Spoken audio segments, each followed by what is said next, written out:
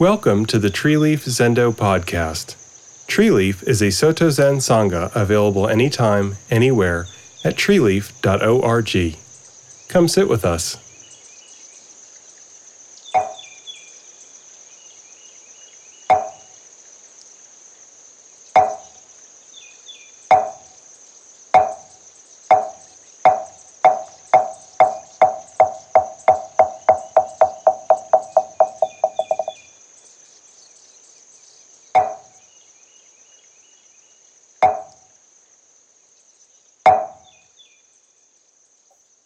Well, welcome all of you. It is so good to see so many friends and old faces, new faces. Today marks the beginning of our Ango, our 90-day period of peaceful abiding, and it's also the start of our Jukai preparations, sowing Araksu, reflecting on each of the precepts. And so it's a time for beginnings, realizing where we are, redemption, reflecting on the past. And I hope our talk today will do all of that. I hope to present a perspective on the world, our role in it, why the precepts are so important, maybe a little different than you often hear, but it's right at the heart of our Buddhist teachings. You see, I'm going to cut to the chase and tell you where this talk is going. That's my bad habit. But the last few weeks, you see, I've been talking in Zazen Kai about how there are so many problems in people's lives in the world that I wish I could fix, and I can't. No one can. I mean, maybe someone can, but I like to say that if you have a bad tooth, Zen won't do anything for it. You got to go see a dentist, Maybe it'll make you a little more peaceful and accepting of the pain, the throbbing, but no, Zen's not going to cure your tooth, and it's certainly not going to cure the war in Ukraine. It's not going to cure my friend's cancer. It's not going to cure my other friend who lost someone they love recently, their broken heart. No. Zen is not going to solve death. The Buddha died, didn't work for him. Dogen died, didn't work for him. And we mourn them. Our hearts are broken when we suffer loss. So Zen cannot cure your problems. People come to this practice maybe thinking that they'll find the secret to make all blissful, peaceful all the time. And I'm telling you not. But before you lose hope, and I chase you all away, I also spoke just last week about how Zen cures all your problems. And yes, that incongruity is at the heart of our practice. For you see, we taste in the wholeness, the flowing of all things that we call emptiness, a place where there is no war, where coming and going, birth and death, are something like only one way to see things. The famous example, again, the wave rises on the water and eventually fades into the water. But the wave was the water flowing all along. So when the ocean is there before your little wave, and your little wave rises on the ocean, it's still the ocean. And when your little wave returns to the ocean, you're gone, your wave is gone, but as you were the ocean all along, you've come and gone nowhere. And you are still flowing, flowing, flowing. You see, our practice helps us realize that we are not just these little things. We are not just these finite beings in a vast world, but we are this world. And as I often like to point out, the tree I see through the crack in the door, the mountain over there, all of you are each other in different guise. You feel like an isolated little being, but I tell you, the tree is you treeing, and you are the tree Ewing. That's the best way I can express it.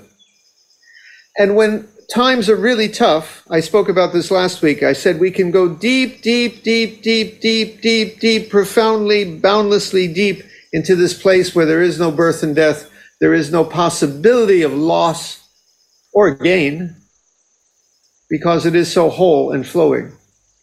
It is what is called emptiness, but that's such a misleading name because it means the fullness, the completeness of everything moving on and on. But that's not what I'm going to talk about this week. This week's talk is perhaps the most profound medicine for the suffering of this world that Zen has to offer. And it's something so subtle and so easily misunderstood that you're going to have to listen carefully to what I'm saying here. Because it could come across wrong that I'm somehow saying that the ugliness is somehow a good thing. That is not what I'm saying, but I want you to listen closely. Imagine you looked at a forest, and from a distance you see the magnificence and beauty of the forest. It's green, its seasons, and you say nature is amazing, magnificent, and it is. But then we look closely at the forest, and what do we see? A world of life and death, my friend. Combat and fighting for survival. A fertility that depends on things springing up by other things falling and decaying. We see diseases. We see fire. I know we don't like to see the forest fires, but I think we all know at this point, we have understood the teaching that forest fires are part of the cycle of the forest. Everything plays a role. If you did not have life and death in the forest, there would be no life. There would be no change. It would be frozen, dead, barren earth. Well, this whole universe is a great forest. Another one, a garden. If you're raising a garden, it's magnificent. Let's say tomatoes, but some of the tomatoes will be strong and full, and some of them will wither on the vine. Some seasons will be a full, beautiful crop, and other years will be barely anything springing from the ground. But it's all the cycle of life. You could be a surgeon, for example, and you're treating your patient for cancer, maybe a bad heart, all the diseases that plague the body, and yet you can see in the human body what magic, what is a miracle, what is amazing to have this heart, these hands, this brain. Where did it come from? From that life and death that is this whole universe. Generation after generation, struggling, and this amazing creation has risen up. And so you can be a surgeon and look at that and say, the cancer is so terrible, but the entirety is magnificent. And if you did not have cancer in its way, if you did not have death, if you did not have people developing aging and sickness and bad hearts, you could not have the constant change which is this world. It's a symphony. It's an art form. If you go to the theater, I use all these examples. If you go to the theater and all the stories were just simple, happy endings, like that children's show, we show a 5-year-old, you would soon be bored. The magnificence of the theater, of watching films, is that they are about life and death and loss and gain and tears, war. We can look at something like Apocalypse Now, a masterpiece about war. Horrible, the horror. That's the famous line from it, right? Right? The horror, and yet the spectacle is magnificent. It is the creativity of the human mind, but I'm talking about the creativity and fertility of this world. So here's the chase we're going to cut to today.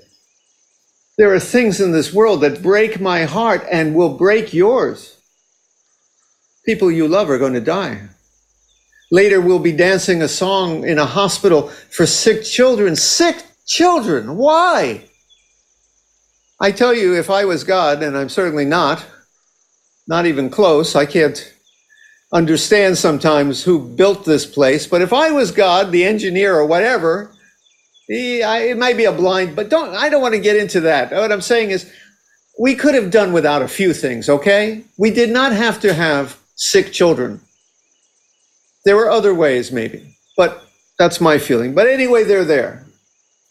The sick children, the war, the hunger, the poverty, the global warming, that this damage we do to ourselves. And the point of today's talk is that some of the Zen masters develop the ability to look at this thing, to look death and sick children and war right in the eye and say, it's terrible, the horror, it's beautiful, it's magnificent, because it is the whole.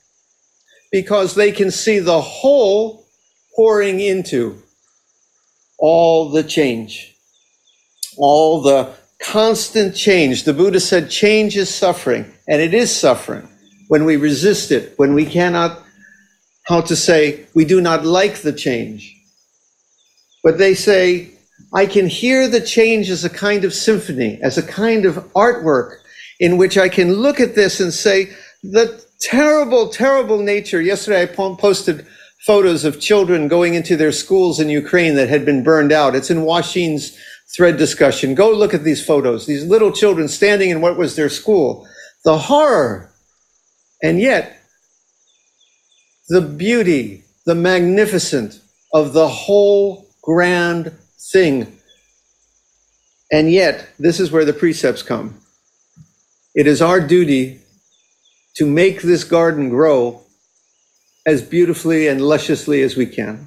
It is our duty, even though cancer is part of the body, to cure the disease we can, you see. Okay, that's where we're going to go. Sorry, gave you the end of the book before we even got into the story. Now, I'm going to start off with some amazing quotes by a teacher, a Soto teacher in Australia, who I actually don't know that well. And I'd like to ask some of our Australian friends if they know him. He's not well known outside of Australia, but I've been reading just a little of his works. They're not widely read, I think. And it's solid Soto teaching. And in some cases, he expresses things in such beautiful way. From what I can see, it's beautiful Soto, luscious teaching. He's a little bit also a posture fanatic, which I often wag my finger at those folks, but otherwise, he's great. So here's some of these quotes, and they only make sense, I think, from the perspective I just gave you. Number one, we are born anew only when we accept this actual world, which is so miserable, imperfect, and rotten, as the most perfect, irreplaceable, and infinite one. I repeat, when we accept this actual world, which is so miserable, imperfect, and rotten, as the most perfect, irreplaceable, and infinite one. Now, don't get me wrong. He's not saying it's not miserable. He's not saying it's not imperfect. He's not saying the fruit doesn't sometimes go rotten. He's saying that's true. And yet, it's perfect, irreplaceable, and infinite. Next, I find infinite meaning in hunger and thirst, the shedding of blood and tears, sorrow and joy, birth and death, disease and old age. Aren't we supposed to escape from all that? Aren't we supposed to find the secret to be away from old age, sickness, suffering? But he's saying, I find infinite meaning in these things, and the hunger and the blood.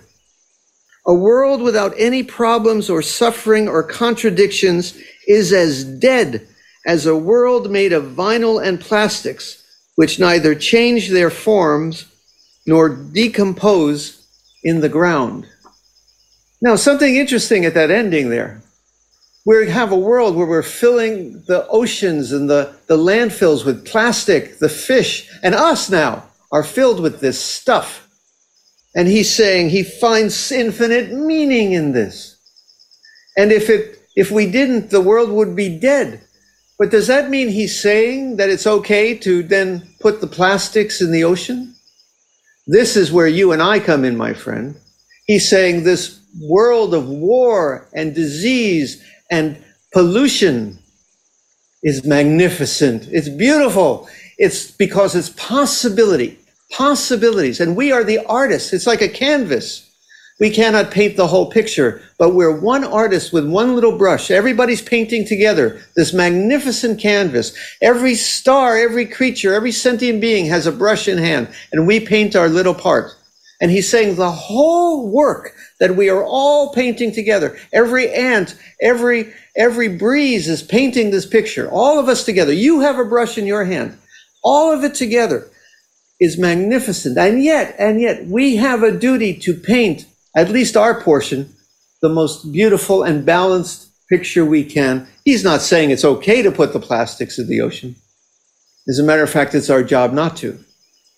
It's our job. He says the war is magnificent because it's all magnificent. And yet it is our job to end the war, you see, to be people of peace. The disease is there only because there is life. Aging is only there because we live. And yet our job, if we can, well, let's cure some disease. Let people live a little longer, perhaps. We only have mouths because it's a miracle we developed to have these mouths. And some people are hungry. But it's still a miracle that we have a stomach and a mouth to be hungry. Lovely. Feed the people. Like that. Okay, let's keep going with this fellow. As the inevitable product of our ego, we now have wars, tragedies, precision instruments, political strategies, pollution, multinational corporations, and so on. That is the human world as it is. In such a world, we shed our blood and tears, often against our will. In such a world, our life is unfolding itself perfectly. Huh? Thus we practice the great way. It's all perfect with the inequalities and the tragedies and the war? Yes, it is. It is, because it's the great show. It's a great show, okay? This is the play. This is the film, and this is what is being seen. Now, that's no excuse. Let's make a world that's a little more just, peaceful. You see? This is where the precepts come in, that you will be reflecting on. Now he talks about ourselves, our own lives. We look at ourselves the same way. It's just the same, not only looking at the world, but looking at what we did. Look at all the bad things that we do sometimes. I am sure that falling down into the karmic way, that means getting greedy, angry, doing violence to others, becoming jealous, right? I am sure that falling down into the karmic way is also meaningful for our lives. In order to wake up to our ultimate reality, we need first to lose our awareness at it. We have to first be confused in order to realize something. In order to find our true home, we must first travel the world. We must first go to hell to realize what it is not to be in hell. Maybe I would say that. The guy who hits rock bottom as an alcoholic is the first one who's going to say, hey, maybe this life is something more than I'm doing here. Maybe I can turn this around. So maybe he's saying you got to hit kind of rock bottom before you spring back up, some of us. If we had continued to live in paradise forever, we would never have recognized the miracle of our life. You know, there's the view if you get reborn in Buddhist heaven and everything's just everything you want, every dream comes true, right? And it's a kind of hell too, actually. You make no progress there. We got to be a human being between heaven and hell is considered the best place in Buddhism to be, because we're walking this tightrope where we get to determine and appreciate things that you cannot appreciate if in hell, and you cannot appreciate in a world where every wish comes true. We're living in this fertile place of possibilities, you see, where the wheel is in our hand and we get to steer where we wish. Like that. Okay, anyway, I'm going to maybe skip a couple here. You attempt to be better. In fact, there is no such thing as better. That sounds like homeless Koto Sawaki said that kind of thing all the time too, right? But does he mean that we don't keep trying to be good or to be better? No, no. Please try to be a good, decent, balanced, helpful human being. Please try to make the world better. By the way, the world can never be better because it's magnificent and terrible. The world will always be terrible, my friends. It's called samsara. We cannot perfectly fix this place. It's too wild. It's too much possibilities and growing. One thing we can see about the universe now, I think we can all agree, it's endless possibilities of fertile growth. And that's always going to be going sometimes in ways we love and sometimes in ways we don't. It can never be better or worse in a sense. It's magnificent, incredible self. All right? And yet you can make it better in some ways. You can make it better. Study the precepts. Give up the bottle. Give up the anger. Give up the excess greed, the other addictions. Give up the jealousy. You can make things better. But things cannot be better. I maintain that your present imperfect state is much, much better and more full of grace than the perfect state you intend to achieve in the future. Our lives as we are practicing now are better than anything we will gain in the future. Therefore, you should switch the center of your being and hold attention from your dreams of the future and instead have your awareness of here and now. Now, this is the thing. People think that be in the moment, mindfulness, is to concentrate on seeing something right now. I don't think this is the real meaning. It's like, I'm really seeing these eyeglasses. Wow, the amazing eyeglasses. I'm holding them there. I am totally in the moment, seeing these eyeglasses. That's not what it means. It means let this crazy, mixed up world, this moment, be its moment of what it is. Stop looking for that future time when over the mountain when everything's going to be perfect.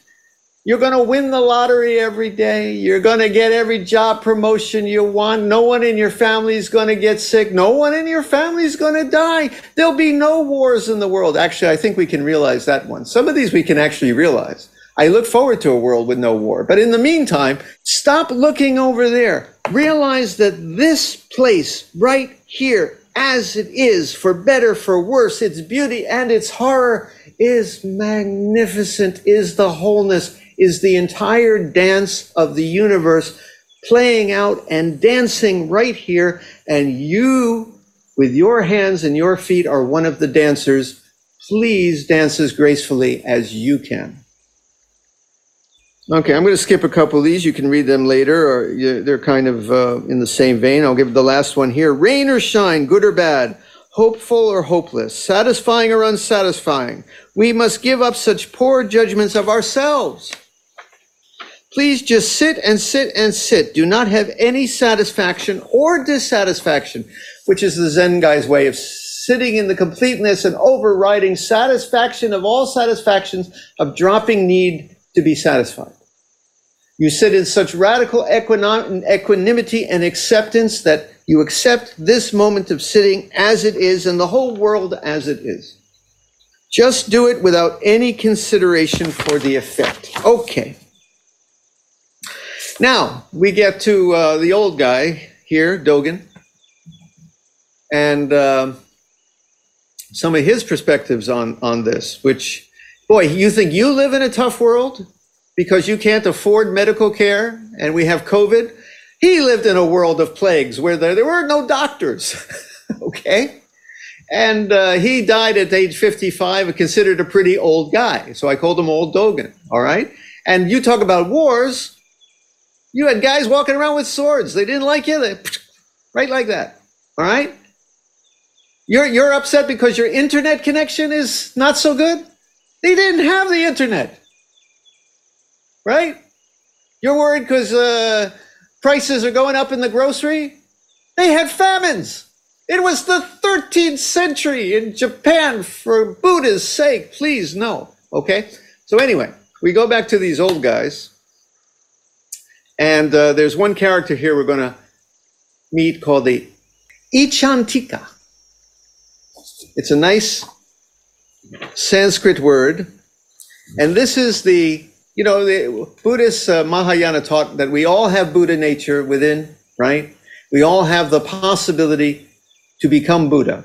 And Dogen taught that when you act like a Buddha right now, you are bringing Buddha to life right now. Dogen didn't say Buddha is just what we're going to become, let's say, I don't know, 1 million lifetimes from now.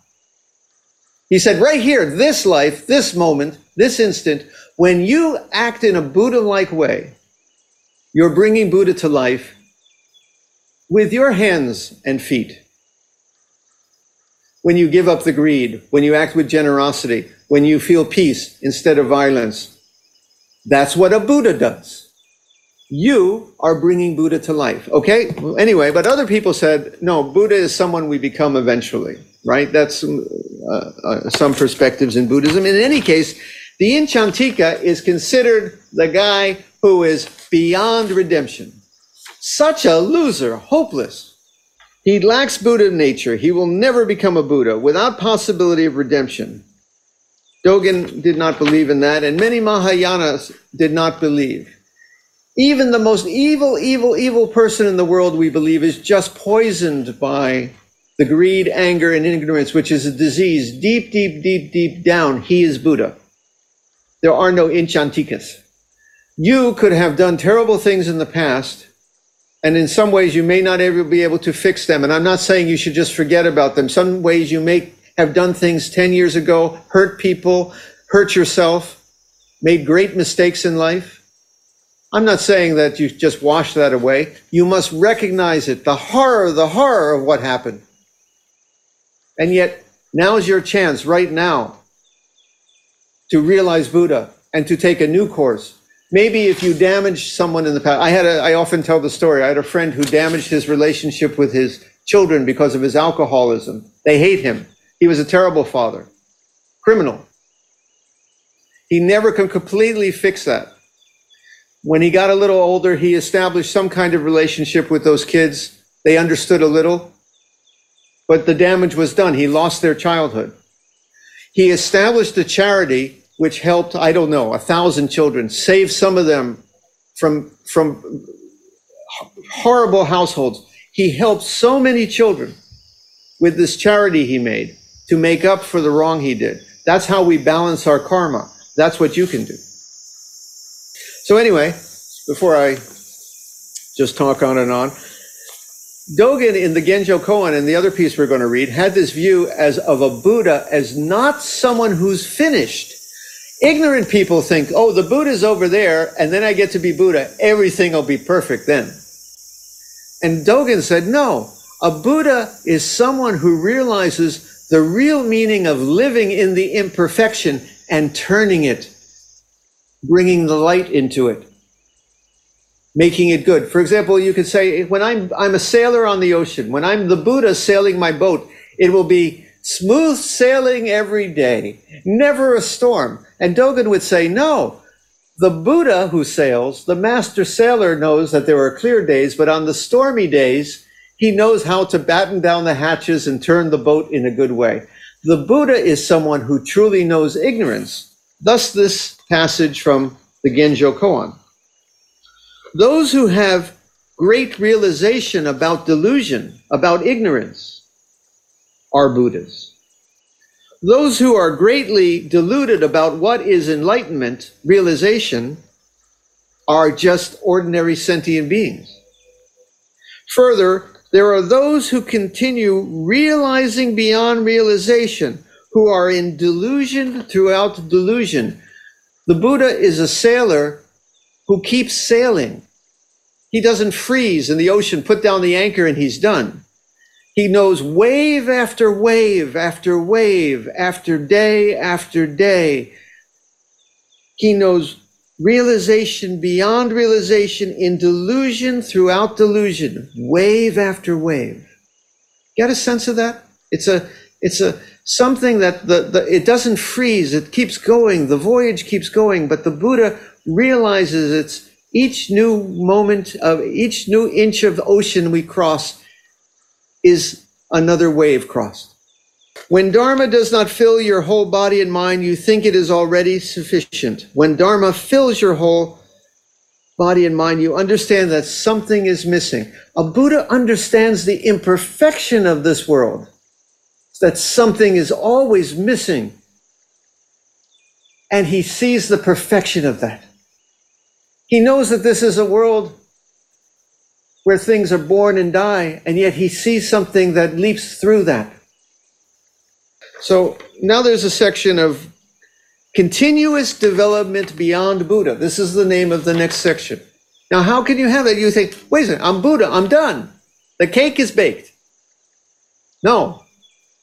Continuous development beyond, it's like, in karate, my daughter's about to get her black belt, I think, in karate next year, right? And you think, oh, I'm done, I'm a black belt. No, to be a black belt in the martial arts, we have some martial artists here.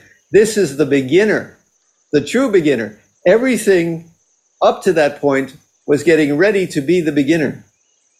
The black belt now must go out and do the actual, shall we say, combat with the world.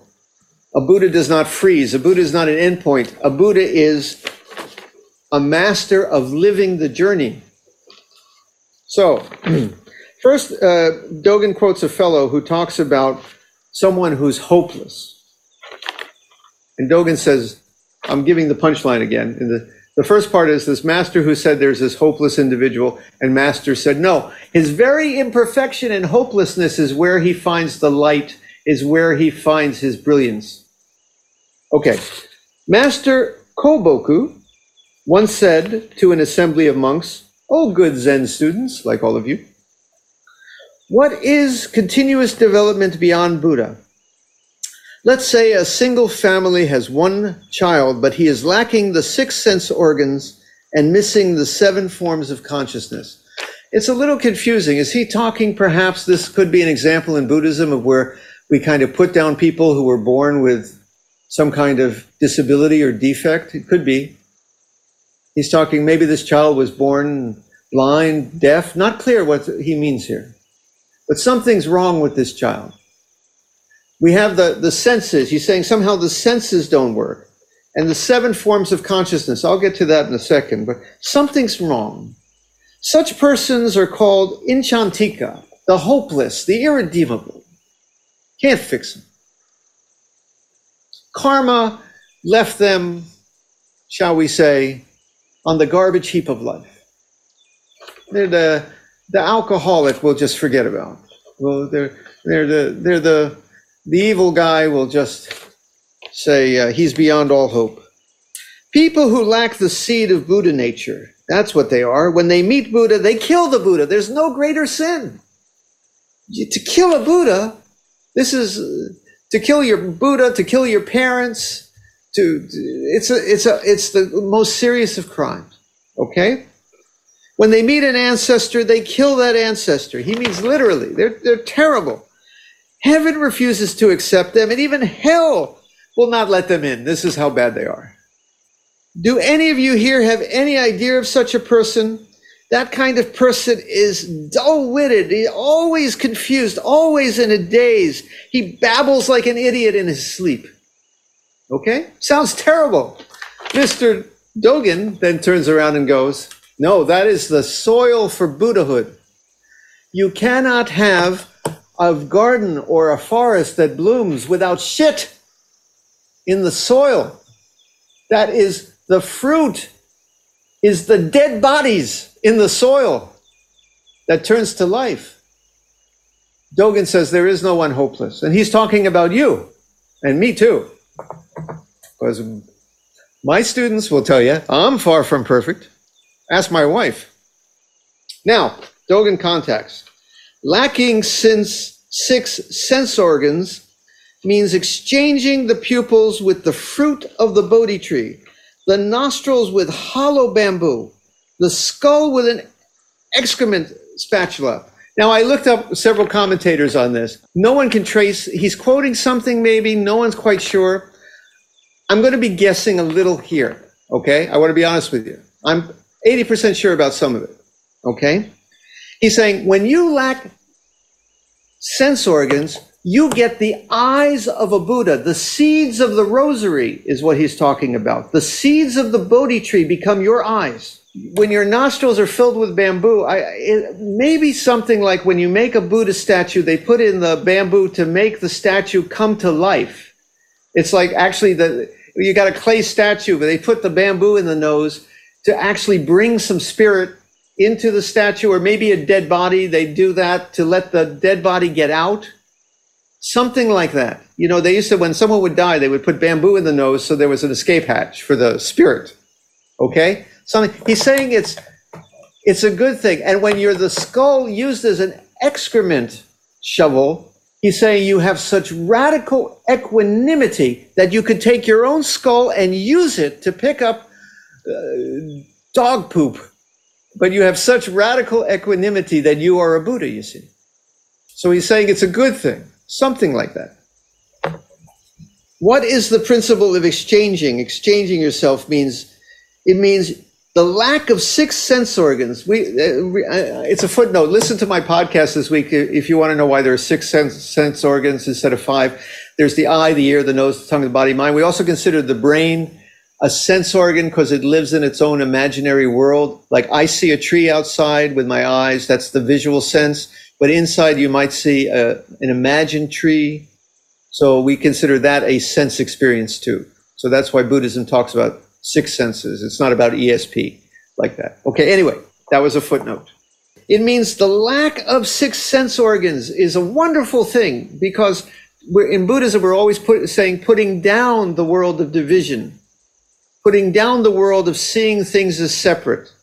Since there is a lack of the 6 sense organs, we can pass through the blacksmith's furnace as a metal Buddha, emerge from the ocean as a clay Buddha, and rise from the flames as a woodwind Buddha. Now, he's working from a famous poem by Master Jashu. Get the poem here. A wood Buddha does not pass through fire. It's going to burn up, right? Right? A golden Buddha will melt in a furnace, right? A clay Buddha is going to fall apart if you put it in water. So a true Buddha does not worry about the physical things. It just sits in silence. Sounds good. Good lesson. Very good. Nothing wrong with that. We just sit in silence beyond this world, beyond this body. Dogen says, no, no, no, no, no. You get into this world of heaven and hell and you live. And this is where you realize the truth. A Buddha emerges from the fire. He said, we can pass through the blacksmith's furnace as the golden Buddha. The clay Buddha emerges from the ocean.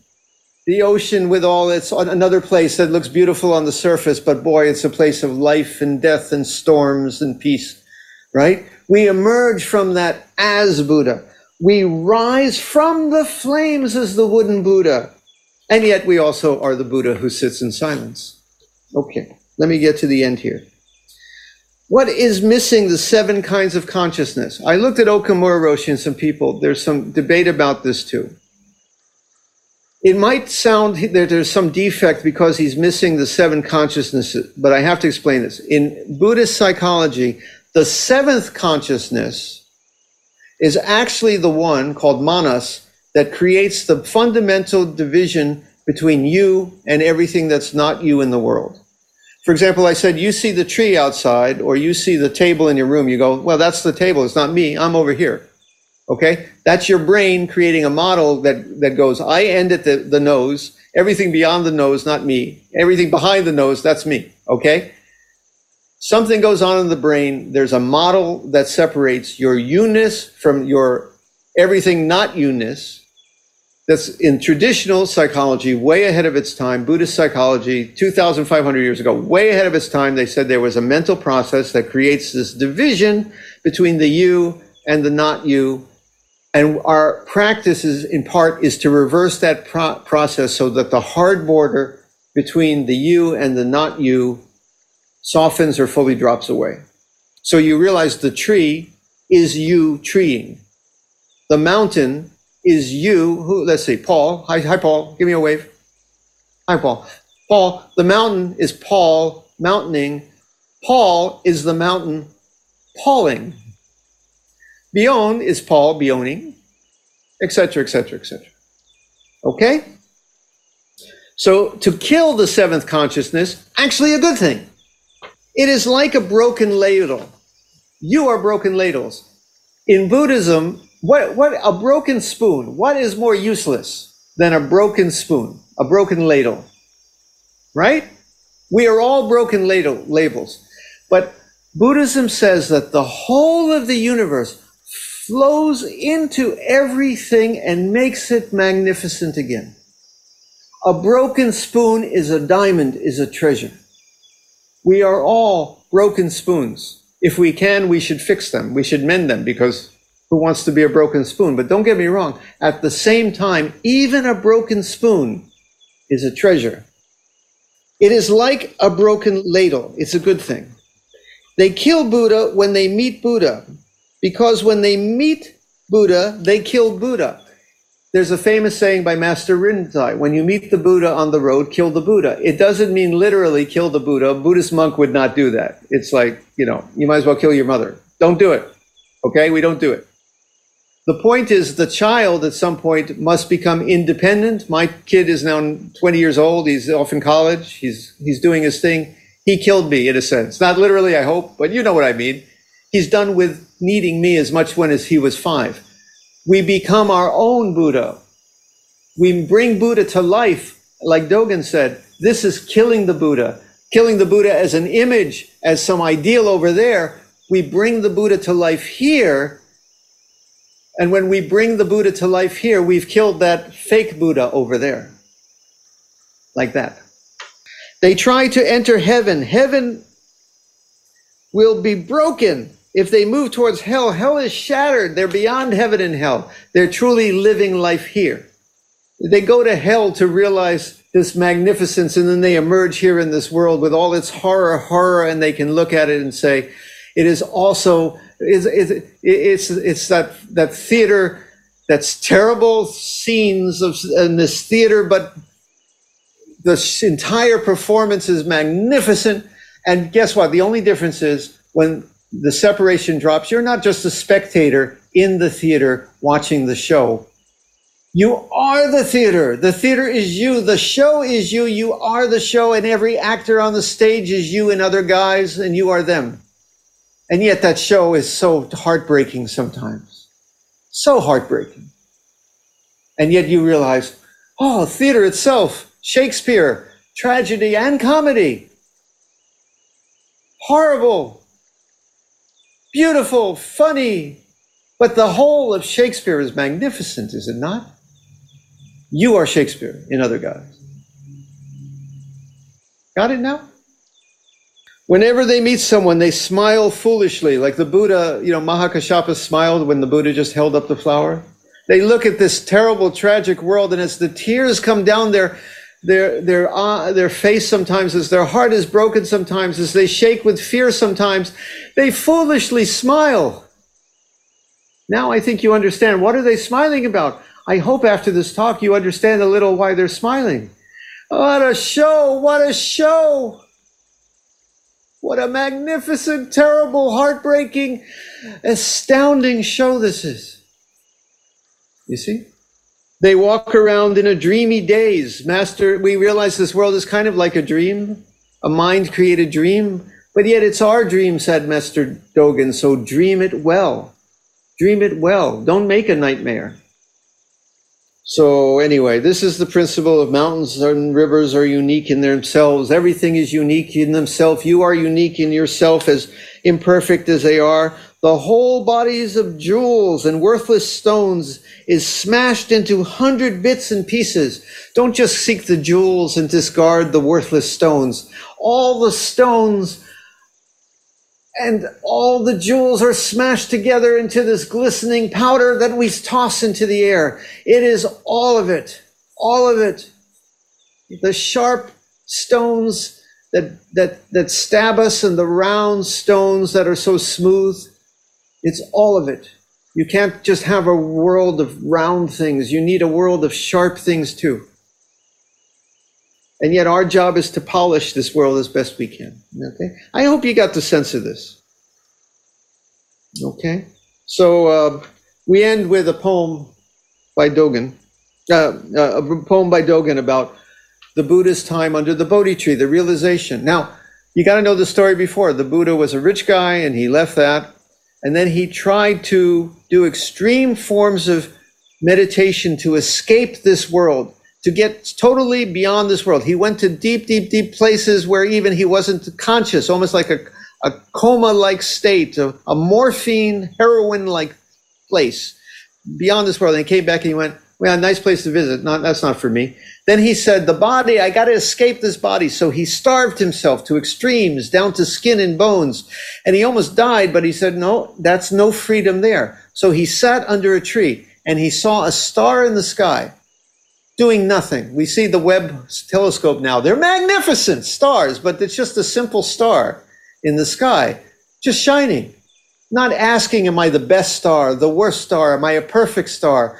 What is the meaning of my shining? The star is just there shining. It's the morning. It's just the morning star shining under a tree that's just growing. Not saying, am I the best tree, the worst tree, the ugliest tree, the most beautiful tree? It's just a tree growing. And Dogen, Buddha, they're the same really, just sitting there, you too are this Buddha, just sitting there, seeing the star and the tree. And he said, I'm just going to sit like the star is shining just to shine, like the tree grows just to grow. I'm going to sit here just to sit, not asking, is it the best or the worst sitting? Not asking, is there something else I should better be doing? Not asking why. I'm sitting to sit because this is what to do in this place of sitting. And it was complete. Thus this poem. After 6 years of bitter ascetic practice, he attained awakening in one sitting, glimpsing the ground with all its shit and all its dead bones and all its flowers blooming and all its worms and all its tomatoes and all its trees, right? Glimpsing the ground and arising. How laughable! How laughable! What is this broken ladle? Okay? My broken ladles. We have a few minutes. Any questions? Thank you for joining us for the Tree Leaf Zendo podcast. Tree Leaf is an online practice place for people who cannot easily attend a Zen center due to health, location, work, childcare, or family needs. We provide netcast zazen, retreats, discussion, jukai, the support of fellow practitioners, interaction with a teacher, and all other activities of a Zen Buddhist Sangha, all fully online, accessible anytime, anywhere, without charge. Come build the future of online Zen community and practice.